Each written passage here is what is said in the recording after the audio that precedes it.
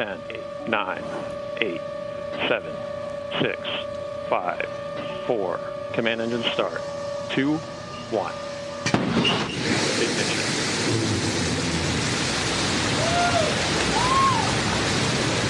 We have liftoff. Just this month, two wealthy business owners, Richard Branson and Jeff Bezos, took two separate private vehicles on flights beyond Earth. Now more people are saying that the age of lower-cost spaceflight is finally here, not only from government agencies, but from private entrepreneurs. Others are wondering if this is all just a big waste. When people are starving because our world groans under sin, is it really wise for people, including Christians, to support spaceflight?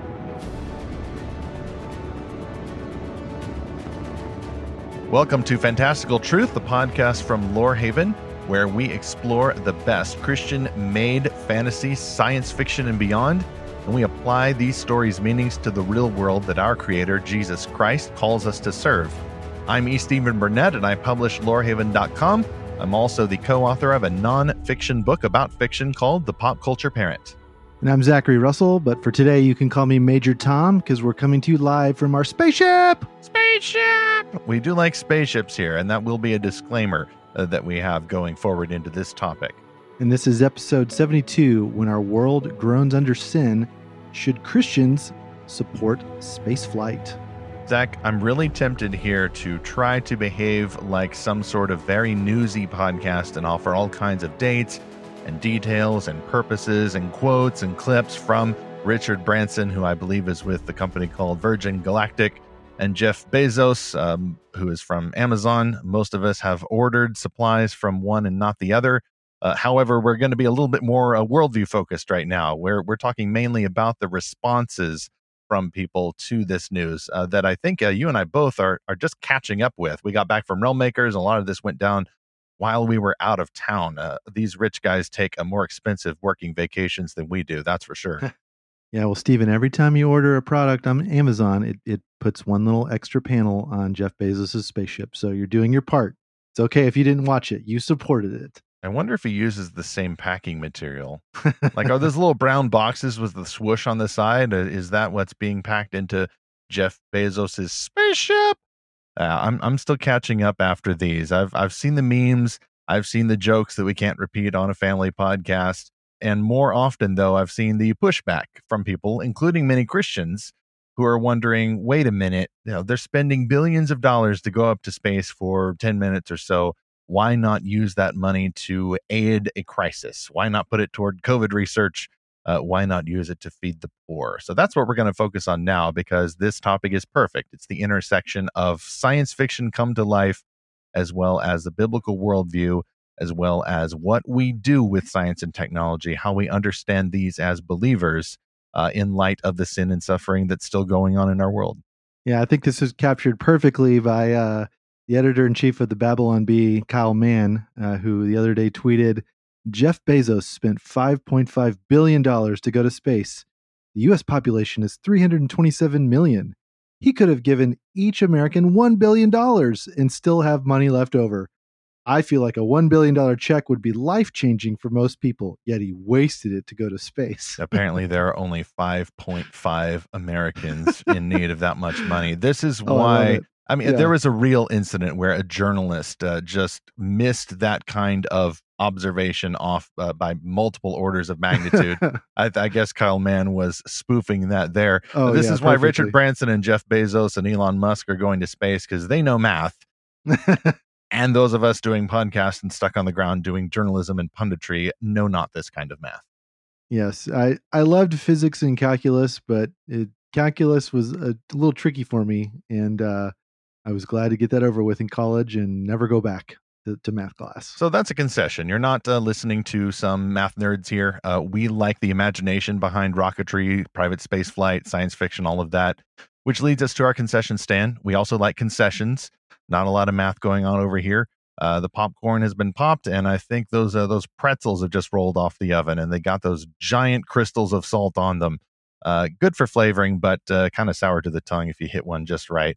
We got a few concessions here. First off, we're actually not starting with the idols with this discussion. I find that is something that Christians and secular pundits alike will do when they're talking about something like science and technology and rich guys building rockets. I think that's an unhelpful approach. If you start by pointing out the wrongs and the idols on the Christian side and the greed and the other evils on the secular side, you're not exploring what is the point, what is the positive purpose of basic science and exploration. You're just assuming that everybody out there knows the point, and then we can move on. I don't think Christians should make that assumption about anything that people do. I want to know what is the purpose of that thing, whether it's fantasy or novels or literature or art or music or church or families or science and technology. What is the purpose according to God's word, or a derived exploration of that purpose from God's word? And what is the idolatry after we understand that positive purpose? We want to ask first what a thing is for before we are setting our sights against it. Similarly, we recently at Lorehaven actually had an article from Marian Jacobs about the importance of thinking critically about popular culture instead of asking the question, well, how much is too much? She, and I agree with her, says that this is the wrong question for Christians to ask. How much is too much? It's purely reactionary. She says instead of asking that question, we need to be asking, how should we engage this with critical thinking? And the critical thinking comes from a mind transformed by God's word. There was a Christian website just a few days after her article came out, which literally then put up a podcast asking, well, how much is too much about popular culture? I find that approach ultimately disappointing. I think it's just as disappointing when secular pundits ask the same kind of, frankly, culturally fundamentalist question. Well, how much spaceflight is too much? Too much compared to what? Who sets the quantities? Who sets the standard of measurement here? I don't think that secular people or Christians should do that. I think that it is about motive. It's about heart. It's about God's worldview, not ours. Zach and I, we admit our bias here. We both do enjoy the concept of space exploration, but we also love the biblical concept of missions work. I live in a world where God has told people to do both of those things. As we'll explain later, I believe that if Adam and Eve had never sinned, we wouldn't need this kind of missions work. We wouldn't need to feed the hungry and all of that, but we would have had rockets. And so it's just the issue of, can we still have rockets even while we're doing missions work and hunger relief and all of those kinds of charitable enterprises? Our worldview here for Zach and me, our worldview is Christian. We're not going to make any secular arguments for feeding the hungry. I think ultimately any of those points come from people having the morality of God in their hearts, but they really can't justify it in their heads. I don't think they understand a biblical purpose for charity, for feeding the hungry, for any of that stuff, just as they don't seem to understand or care about a biblical purpose for rocketry and taking flights beyond Earth's orbit. One other concession, perhaps, is that I do have several friends that work in the space industry. So a big shout out to them. You know who you are if you're listening. Yeah, we are supportive of the space industry, not just the idea of space travel, but the actual people, the actual companies and agencies that are at work. So that is like total, I'm just going to admit my bias, like you said, Stephen, because I know and respect these people personally. And I'm a big believer in what they're doing. Meanwhile, while Branson and Bezos are shooting things up into the sky, it is unfortunate that objects can actually fall from the sky and land on Earth, which is exactly what happens in the book that is our first sponsor for this episode, Joshua David's novel Seed Judgment, which is a science fantasy tale of biblical proportions. It's available at Amazon. This is where the story takes us. Seed falls from the heavens and judges humanity. One foretells of the coming calamity, but the words are heeded too late. Few remain after the war against the cosmic demon. Long confined to one of the few outposts left on Earth, Sal accepts an unauthorized mission to find a survivor lost in the Vegas wastes. He believes his target is special, imbued with a spirit that might finally turn the tide against the darkness, but to save her from the risen still haunting humanity, he'll have to fight alone and outgunned against enemies that have already conquered the world. That's the story description. We actually had a Lorehaven sponsored review of this book in which we said in part, quote, Joshua David's Seed Judgment marries The Thing, Resident Evil, and Mad Max to generate a post-apocalyptic tale of frenetic intensity. There is a beauty to the brutality, a dance in the destruction. End quote. You can find the novel cover, the novel description, all of the links at our show notes, lorehaven.com/podcast for episode 72. So, Stephen, what is the ultimate purpose of not only space travel, but technology that helps us get there, the universe that we would go to explore? What's the point of all this? That's the big question. And it is the question that we have to ask as Christians before we talk about the bad guys, the greedy rich people, the insufferable government bureaucrats. Like any of that idolatrous stuff represents a twisting of the ultimate purpose. I think we cannot understand that in biblical perspective unless we ask this questions. I guess my first point there is that please ask the question about ultimate purpose before we start talking about this sinful twisting of that.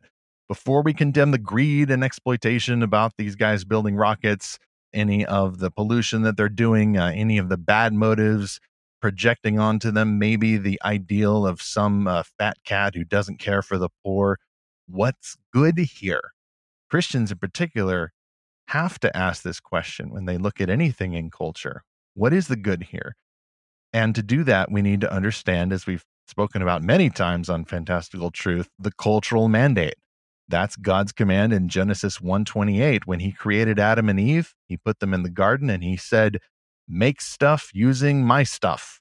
This is obviously a paraphrase, but it's God's world.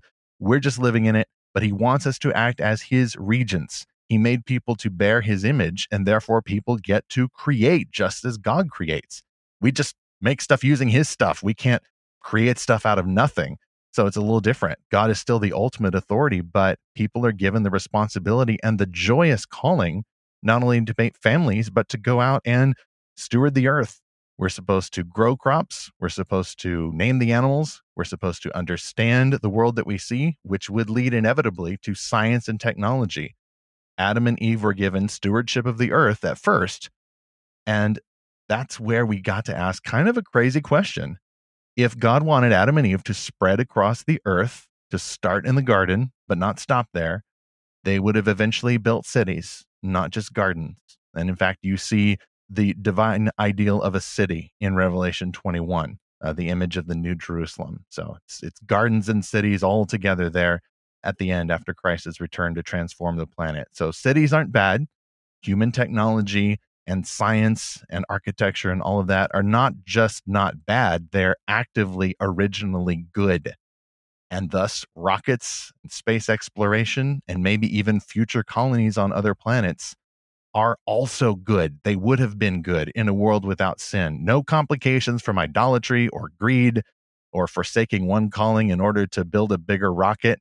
I think humanity would have reached the stars if Adam and Eve had never sinned. I think that is maybe even the original plan that we'll get to once Christ returns, if not a little bit in fits and starts before then. That's another episode. We're going to try to focus mainly on the private spaceflight acts now. But you actually see, though, in Scripture, and I might venture very carefully here, a condemnation by God when people are not fulfilling this calling. You mean the calling to spread around the earth? To spread around the earth, yes. Yeah. After the flood, which, of course, people had spread across the earth and made a terrible mess of it. They were acting rebelliously, such that God, grieved in his heart, decided to wipe them off the face of the earth. He sends the flood. He preserves one family and all of the species of animals in the ark. They land. Everybody gets to work reproducing again. So good. They're pursuing the cultural mandate. They're making families. They're having kids like they're supposed to do. They're spreading across the earth. And then they all get together in one place, according to Genesis 11, and they build a single tower for a single purpose, acting in a sense like God. Like we're all going to get together. We're all going to be like God. We're going to build this tower. We're going to reach the stars. There's a lot going on there. But I do note that God actually does discipline this people in a sense, confusing them by giving them all different languages after they're staying in one place. God doesn't want this. He wants them to spread across the earth. The point of God making people is to have his divinely appointed human regents to steward the creation. I don't think there's any reason from Scripture to limit that to earth. If we get the technology to go further, why wouldn't we? I think that all that stuff is put there in space in order to glorify God. And sure, we could stay on Earth and worship God for his infinite majesty because we see it reflected in the stars. But couldn't we also go and put a flag on a planet orbiting one of those stars? I think Genesis 11 appears to be all about technology and its proper use, but also contrasted with the misuse. And when you've got a bunch of rich people all getting together, building giant structures that reach into the sky and then light off at the bottom and then shoot up into the sky and then come back, the Tower of Babel has something to say for us, but only in light of that cultural mandate in Genesis 1:28. We'll talk about the fall and its effects on the cultural mandate in just a bit. So when we were in St. Louis for the Realm Makers Conference, after it was over, my daughter and I went to go see the Gateway Arch and actually go up the tram, that goes inside all the way to the top. It's like 680 feet up there. Is it still like climbing inside a washing machine? Because I remember going up when I was a very small child, and even then it was a universally negative experience, I would say. Yeah, it was. I mean, my daughter took a picture of me where the door to get in the little pod, it goes up to like my armpit. It was tiny to get in this little, it was like an escape pod. And it takes about, I don't know, 10 minutes or something to go all the way up, 5-10 minutes. They say it takes like a half an hour if you take the stairs up. So and I had this feeling like, oh, this is what it would be like to get in a spaceship or something, because you're always crammed in so small. But then they talk about the whole point of this arch is basically making a memorial to how St. Louis was the gateway to the West. And they have this huge map on the floor in the museum that shows all the different pioneer trails that went out from St. Louis to the Old West, all the way to California and Oregon and all these other places. And you can actually trace like where all the pioneers went. And then they had like I don't know if it's a replica or an actual wagon, but you could see what people traveled in. And it's kind of ridiculous to think, man, this like little wooden box with some wooden wheels and a piece of canvas over the top and a couple of animals are pulling it. And this is how people traveled across this vast wilderness. It's not entirely different from how it probably feels like to be an astronaut going to the moon. You're in this little tin can, just this little bubble of air out in this void of nothing. And for days and days, or if you're going to Mars, I guess weeks or months, it's just amazing how people brave these wildernesses with very little. Why would we do this, right? Well, why would humanity travel these vast distances in this seemingly very inadequate kind of vehicle? And the only reason is it's got to be a God-given impulse to go explore. I think it is a God-given impulse. I think that it works out a little bit differently when people are braving the elements. The elements would not have to be braved if people did not sin. What does that mean? Would we have been able to breathe in space? Would we have not had to breathe?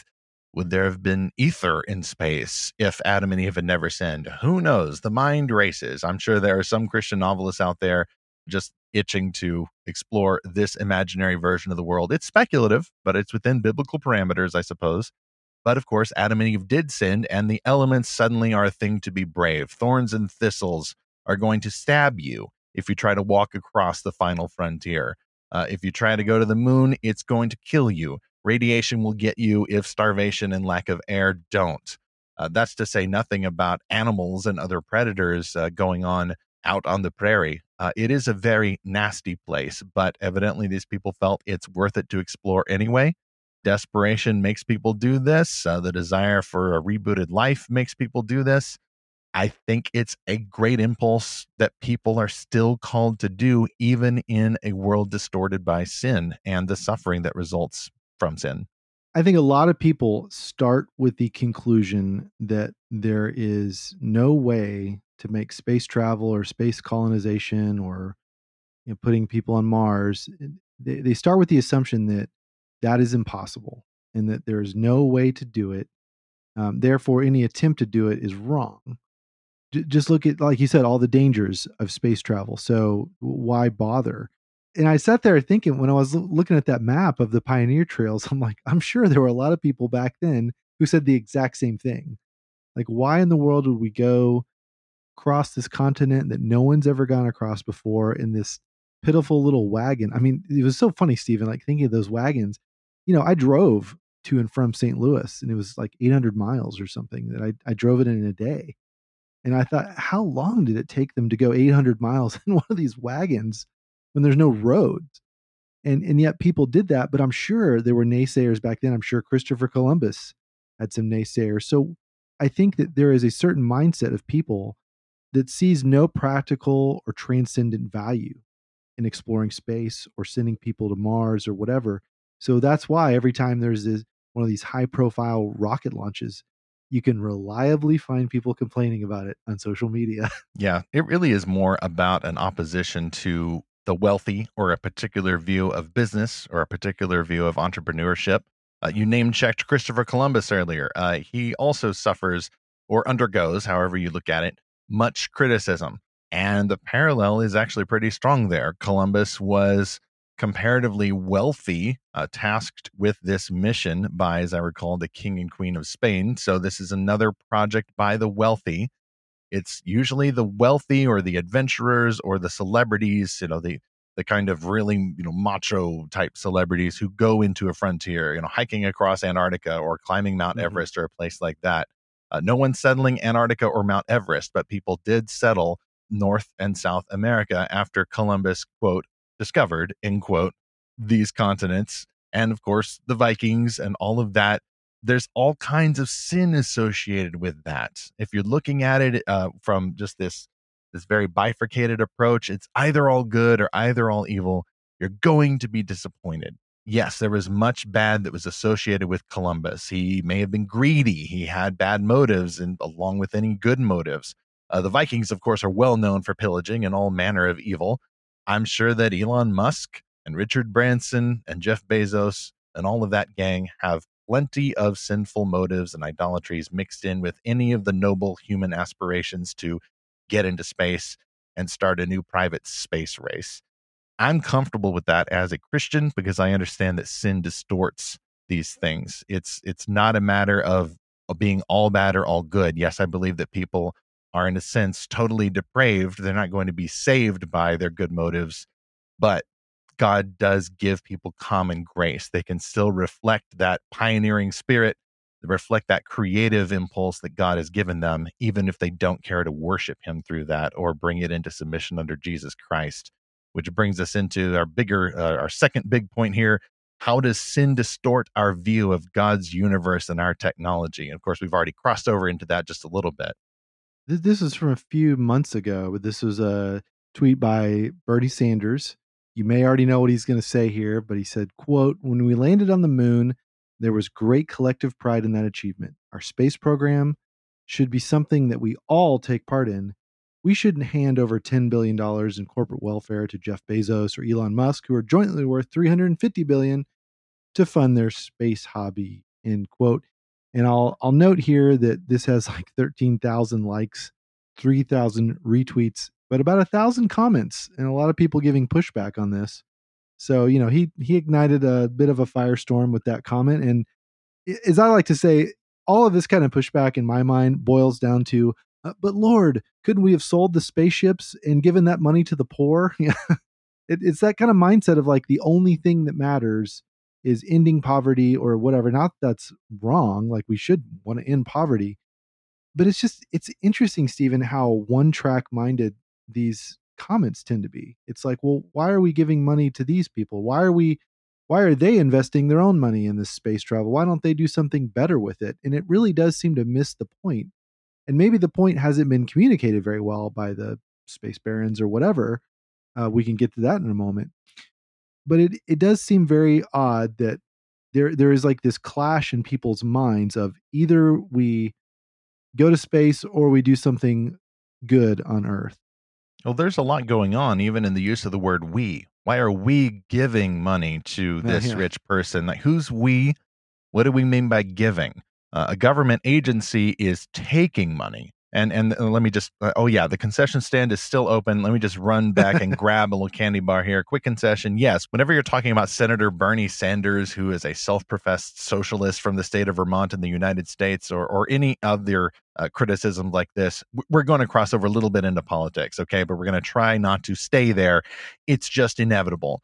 Because over the generations, it's just assumed now that if you're talking about poverty relief or feeding the hungry, then these are political questions.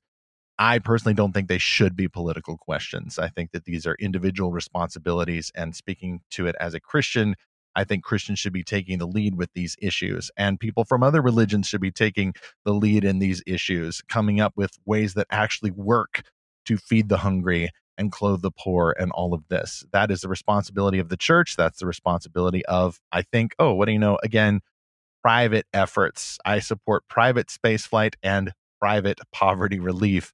I don't think governments are very good at this. So can we maybe at least for now just suspend the notion that if you oppose certain government-led efforts, then you must hate the poor?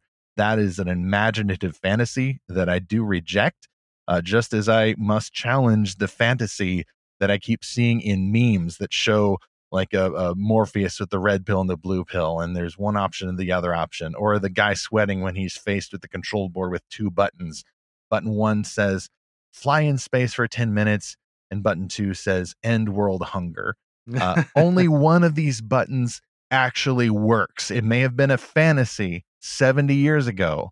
Rich guy presses button, launches himself to space for 10 minutes. Like literally, there had to have been one button that did that, right? Or you can imagine a whole team in the ground control collectively pushing buttons to make that work.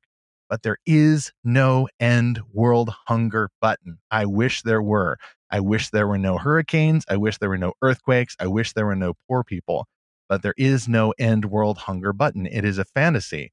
And I want to honor and respect the people who are clinging to this fantasy, because what does it mean is what I'm asking. What does it mean? Are you hungry? Like, is this really, are you hungry, or are you hungry? Is that why you wish there was a button to push that would help you? Like, I think people like to distract themselves from their own needs, whether it's hunger or depression or general malaise about life or trauma or any of this, and they distract themselves by thinking about politics. We've talked about this before. If I can think about the big issue blown up to the national or world level, world hunger is what I really want to work on, not my own hunger for something. And that's maybe an over positive view of that. I'm not even talking about the people who are pretending they believe there could be an end world hunger button. Some people are all about ending world hunger, but they don't want to give a sandwich to the guy next door. And maybe if you give a sandwich to the guy next door, he wouldn't know what to do with it. That's an issue of sin. Sin is what leads to world hunger. It's not just oppression. It's not just other people's fault all the time. There are issues of personal responsibility and bad economies and lack of resources and lack of understanding how to till the earth per God's command in Genesis 1:28. Some areas get more thorns and thistles than other areas. And then some areas benefit from generations that make tools or practice more at beating back the thorns and thistles, and they can grow crops more effectively. Sin distorts these things, and the Christians should understand that. Sin also distorts our explanations of why people go hungry or why we have the poor among us. Sin also distorts technology, and some people do use technology to ignore the real needs of the people around us, including the technology that people use to make silly memes about imaginary things like an end world hunger button. I think all of this results from distortions of sin. People are distracting themselves from real needs by imagining, by the way, that there is some rich guy out there that if he only took his $5.5 billion away from the Rocket Fund and put it toward the World Hunger Fund, then you could just get rid of world hunger just like that.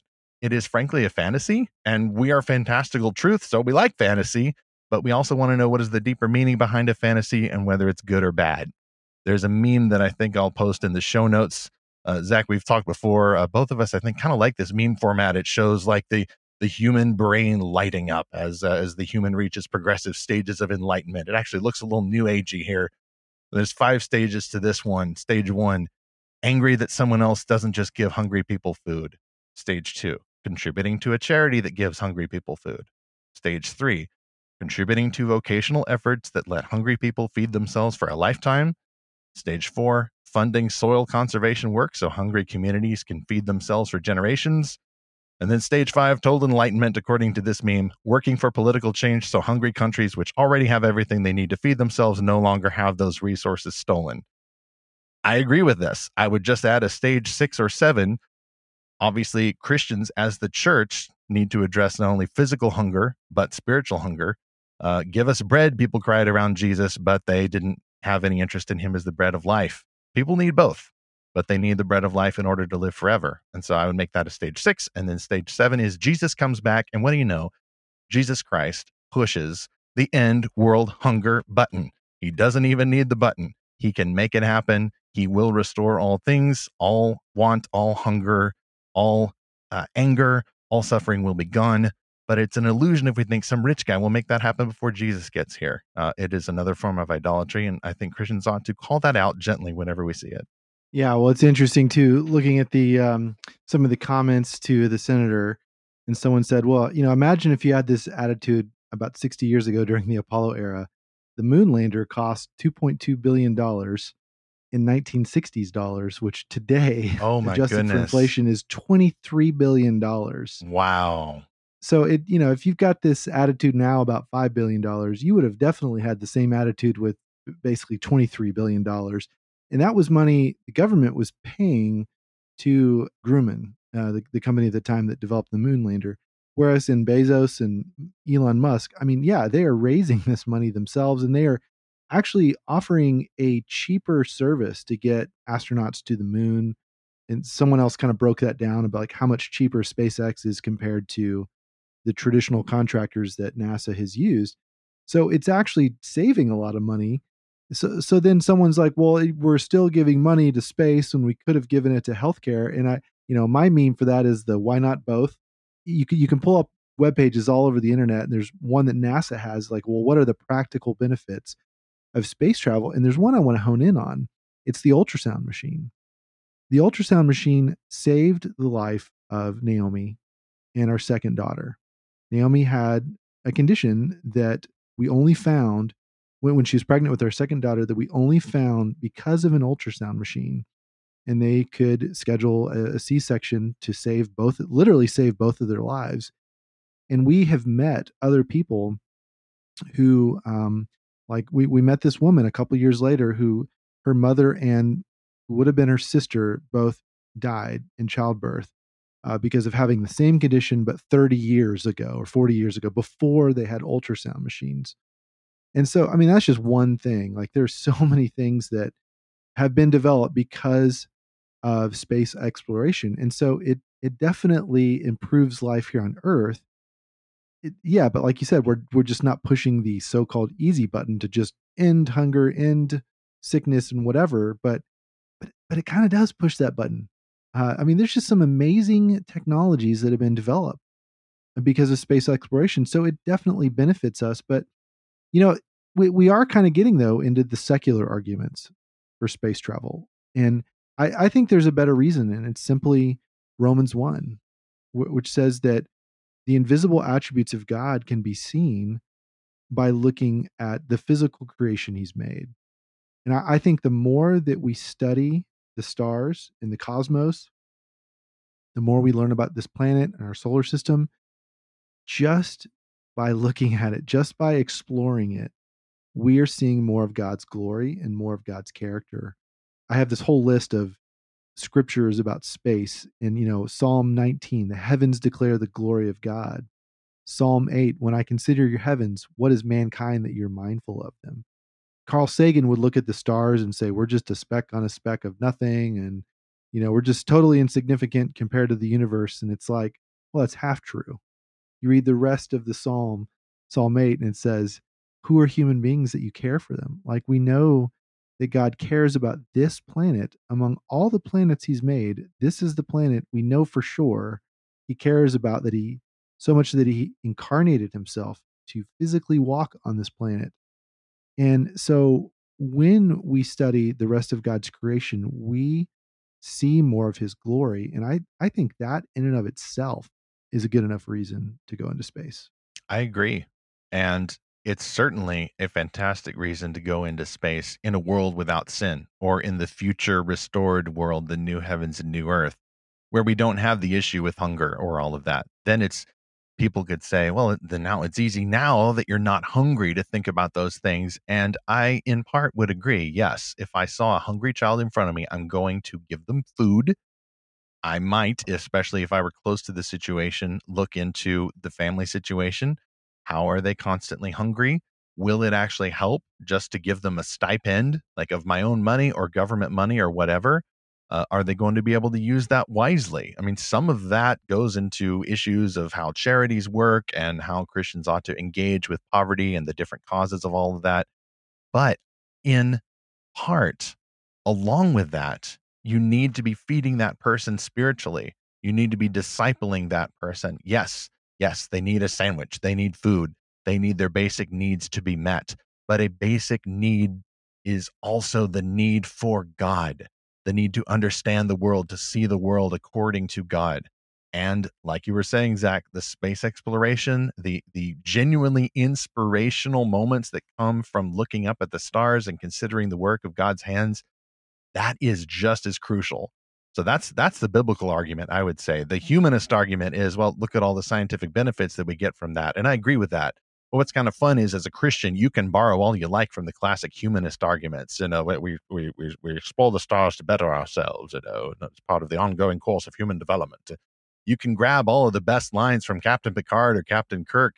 They can fit into the biblical worldview. But I think as people move away from a gospel worldview like that, they're even going to lose the humanism. I've said before, mostly as a joke, that if I weren't a gospel Christian, my next best option wouldn't be another religion, but I would just jump straight to classic humanism of the Star Trek variety, or even of the Carl Sagan variety, because they still got a little bit of that woo woo, look at the universe. Yeah. Gives us some perspective. Like, it gives you a little buzz, you know, wow, we're so insignificant, and look at the bigness of space. And okay, you get your jollies, although you don't know whom to thank for that. It's just there. It created itself in a sense. Christians don't think that way. Christians think in terms of God first, creation second, and see our place in that world. You know, and a perfect verse to go with that is 1 Timothy 4:4. For everything created by God is good. Amen. And nothing is to be rejected if it is received with thanksgiving. And you know, one of the first things that happened on the moon was communion, because Buzz Aldrin, that was important to him, and they actually cut the broadcast. My sister knows all about this, and I'm probably getting something wrong, but that was his attitude of like, hey, we're on the moon, we're the first people here, I'm going to give thanks to God and take communion. And why not? You know, like this is the universe God created. It's not like, you know, there's the whole, like, in the Fermi paradox of like, well, if there's aliens, then why aren't they here yet? There's this idea of the zookeeper, that somehow like we are being kept on the earth or aliens are being kept away. That's an interesting idea, but it's kind of fantastical. I think the reality is we have the capability to go to space because God has allowed it. We saw, like you said, with the Tower of Babel, we saw God put an end to that. And so, and there were actually people in the 50s and 60s that thought God will put a stop to the Apollo program. And, you know, they were wrong. And so it's not a new idea that to think that there is a limit to our technology or our how far we can go. But as far as we know, God is allowing it to happen. So it's not something he has expressly, like, definitively forbidden. And so I think let's receive it with thanksgiving and go enjoy it. And yeah, you and I may disagree about how practical it is. We may not disagree as much as I think we do. But I just say, why not try? Yeah, the Apostle Paul goes on in verse 5 to say that we receive God's good gifts with thanksgiving, for it is made holy through the word and prayer. And that's why we're approaching this through the perspective of the word and prayer, not from looking at it and relying primarily on our emotional responses. Oh, there's so much suffering in the world. There are poor people. Yes, there are. That is terrible. But we don't want to be like, frankly, difficult not to say this, but the legalistic Christian who then looks at something like popular culture or music or videos. I mean, this is a culturally separatist impulse to look at the thing and all we see is the idolatrous twisting. We're not looking at it and asking the big question, what is this thing for? We just write it off. Oh, that must be evil. It looks evil. Someone who made that is evil, judging their hearts. You don't know that person's heart. Most likely that person's heart, if they're not a Christian, is a mixed bag. There's idolatry in there. There's common grace. There's noble human aspirations mixed in there with a very strong desire to get on TV. It's all the same person. If you get out in the world and meet more people, I think you're going to be a happier person knowing that most folks are just that kind of complicated. And we're talking about non-Christians here, which is the big issue for Christians in trying to understand, okay, We're not talking about Christians building rockets, as we will likely do, I think, after Christ returns. But that's our third big point here. Today, how might Christians view unsaved people exploring space? How do we look at people who do not know Jesus, who may or may not care for the poor, but are choosing to build rockets and build their private space organizations? But then from there, how do we look at possible space exploration in eternity? Elon Musk has this phrase, let's make life multiplanetary. And he's said something to the effect of, well, we need a backup plan for humanity in case something happens to Earth, and then everyone kind of spirals out of control about climate change and all this kind of stuff when you talk about that. But there was a kind of a response to this on Twitter. Someone said, colonizing Mars isn't just a backup plan; it's a step into the rest of the cosmos. And so that's sort of the sense of destiny that like we have to do it. Like it's what we should do. And it will benefit things on Earth. Again, it's sort of that humanist argument. Well, there's all these planets out there. We might as well go there. And look, whether or not we think those are good arguments, the fact is Elon Musk is pretty serious about putting people on Mars. Like, I mean, my favorite thing to do is just listen to him talk about it, because he'll kind of like, as he's talking, he'll kind of like hatch out his plans in pretty fine detail. He very much like thinks out loud. And Jeff Bezos, he's a lot quieter. He's a lot more introverted, but he's pretty serious too about putting humans in low Earth orbit. He has this whole idea to build these elaborate space stations called O'Neill cylinders, which use like artificial gravity. And if you've seen the movie Elysium with Matt Damon, something along the lines of that, where we can have these entire cities in space. And I mean, he has this like really vast grand vision to like move most of humanity to orbit and sort of keep the Earth as a national park, and do all of our mining and pollution and industrial work, on the moon or in orbit or in space or on Mars, and basically just kind of preserve the Earth for looking at, and keeping it pretty, letting nature have itself again. So again, there's a lot of like kind of other worldviews mixed up in this, but the fact of the matter is, we as the church need to prepare for Martians. And I don't mean like aliens. I mean humans born on Mars. I think unless Jesus comes back in the next couple of years, I think we're going to have Martians. I think we're going to have entire cities on Mars or in the asteroid belt, and then we're going to have belters, and we're going to have people out there that need Christ. And I think we need to send missionaries there, at least have Christians going along for the ride. I mean, because imagine if, we talk about Columbus. Imagine if the church had said, "Oh, well, why should we go across this ocean? There may not even be any land, and if you get there, I mean, what does it matter if people go there?" We sent missionaries, the Pilgrims, and then, America has become this mission sending base for the rest of the world.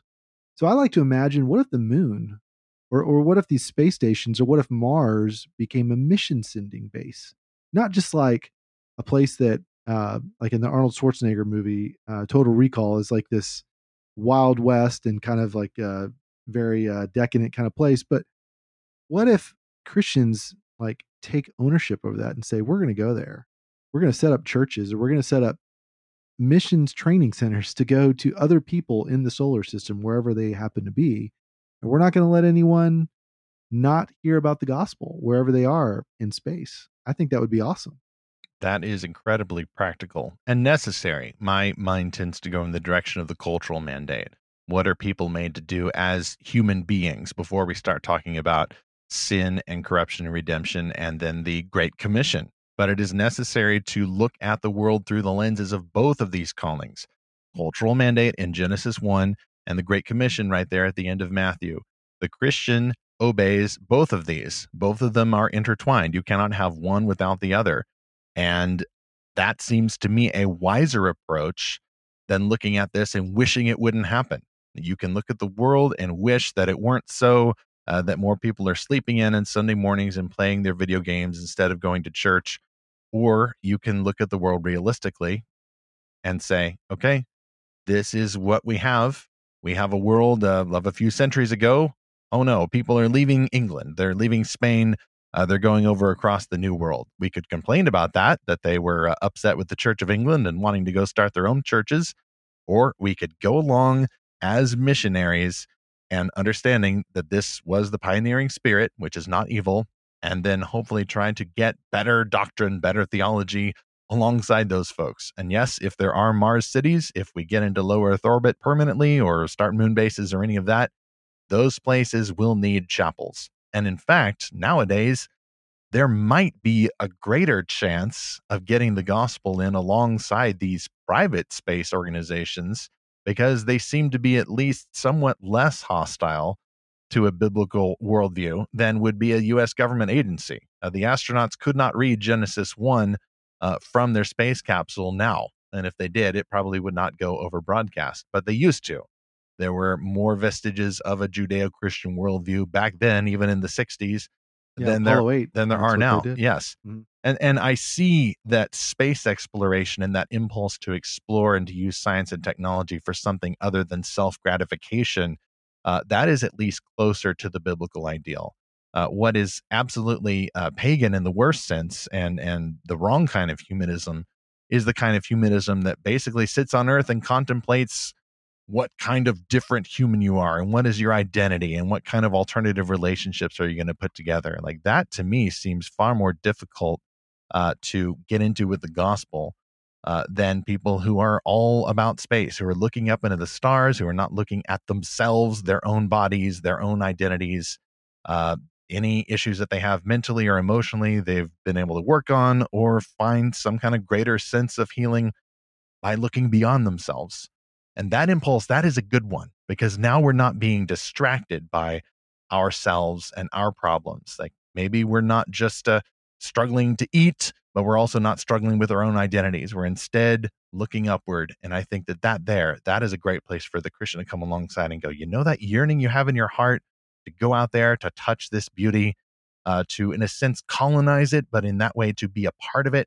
Like the good side of that motive, that comes from God. And that yearning you have to thank someone for this beauty, this epic majesty out there beyond the stars, the Bible tells you what to do with that. The Bible tells you to thank and worship the Creator for the rest of your life and to put to death the ways that your idols seek to get in there and pose as the Creator. The science itself can be an idol. Greed is a sin. Any of those impulses are from sin, not from God. This to me is a great opportunity. And I think it's far better to admit the realities of the world that we're in. And that's even before we start talking about Jesus coming back. And that's our future episode, Zach, about will Christians colonize the cosmos before Jesus returns? Is this even something we can do? Because as we've talked about in previous episodes, if you take the Jesus returning prophecies literally, then I don't know what to do about Mars colonies. If Jesus returns to Earth, touching down in Jerusalem or the Mount of Olives or wherever, if you're off on a moon base somewhere, how are you going to participate in that event? There would have to be a great contracting of space exploration if any of it happens before the Lord returns. But then again, that's our post-credit scene for our next episode, which will be highly speculative. Well, at the end of the day, what one of the other Psalms I love is Psalm 139. It just says, if I go up into the heavens, you're there. If I go to the depths, you are there. You know, even the darkness will not be dark to you. The night will shine like the day, for darkness is as light to you. So I know that wherever we go as humanity, God is already there. He can see it. He can see everything that's happening. And so it's not a problem for God. What that practically looks like is definitely something to think about. But, you know, I always go back to Genesis 1. He also made the stars. Like it's just we got that on a t-shirt. Lorehaven.com/store. Yep. And I love it because it's like this total understatement, right? It's like the biggest understatement ever. Like, oh, by the way, he also made 100 billion stars just in this galaxy and a few hundred other billion galaxies. Just by the way, you know, he made all of everything else we see in creation. And so why not go look at it? When you find a musician you like and you listen to an album and you just listen to it over and over again, you get curious at some point. Well, what else has this artist made? Like, what other albums do they have? Or when you find a book you really like, you start going through all the other books they've written. And I feel that way very much about the solar system and the galaxy, is that I love this Earth. I want to see all the other planets God made. I want to go look through telescopes. Like there's this one telescope in South Texas called the McDonald Observatory. And my grandfather used to tell me about things that he got to see through that. And that's one of those bucket list things for me. And I want to go see a rocket ship or a SpaceX launch one of these days. Hopefully they'll send more cars up there, because that was pretty cool when he sent his cherry red Tesla Roadster into space. But I want to see the rest of what God created, just because I love the things that I already can see that He created, and I think God is waiting for us to find some things that we're only just now going to be able to see. I show my kids these pictures sometimes that they find of these deep sea creatures, like the really freaky looking fish with like the little like fishing rod on the top, or they glow in the dark, or there's these like jellyfish that look like a disco ball, and just crazy looking stuff that's at the very, very bottom of the ocean that only now, thanks to explorers like James Cameron and others who are sending these robots all the way down there and sending back pictures and videos of these things that humanity has never seen before. I think that God is just kind of smiling every time we get to see one of these things, because He's like, yep, I made that. I'm glad you got to see that. I got some more stuff too. Just keep looking. He's so creative. And I can't wait to see more of the things He's created. Amen. I had a friend once who got me thinking about these issues, because although originally this person was very devoted to fantasy, very devoted to acting creatively in God's image and truth and all of that, he gradually turned more in the direction of the people making the critical memes. So like, well, why are you spending money on space flight in the pursuit of beauty or technology or human achievement or whatever, when you should be feeding the poor? And eventually got to the point where this friend of mine was saying, well, we ought not have anything expensive so far as people are starving. Like we ought not even, Christians shouldn't even be allowed to live in their own houses or build church buildings. We ought to just go as Spartan as possible, invest everything in multifamily houses, just so that people can eat. I understand that impulse, but it is contradictory to the thrust of Scripture, where there are multiple instances of people collecting their resources to make beautiful things, not just so we can experience the beauties that God has made, but imitate His role as creator, making big things like the tabernacle or the temple or other investments as expressions of imitating God's creativity. Can these practices be distorted by sin? Absolutely. You can talk about all the lies they told to build the cathedrals. Are the cathedrals therefore ugly and should be torn down? No. There is still beauty there. I disagree strongly with this impulse to tear something down just because there was sin involved in the making of it. I don't think that God does that. God works with us, sinful motives and all. He does not approve of the sin. He is changing the sin, but ultimately God will redeem a thing that was made that is good and true and beautiful, despite the motives of the person who made it.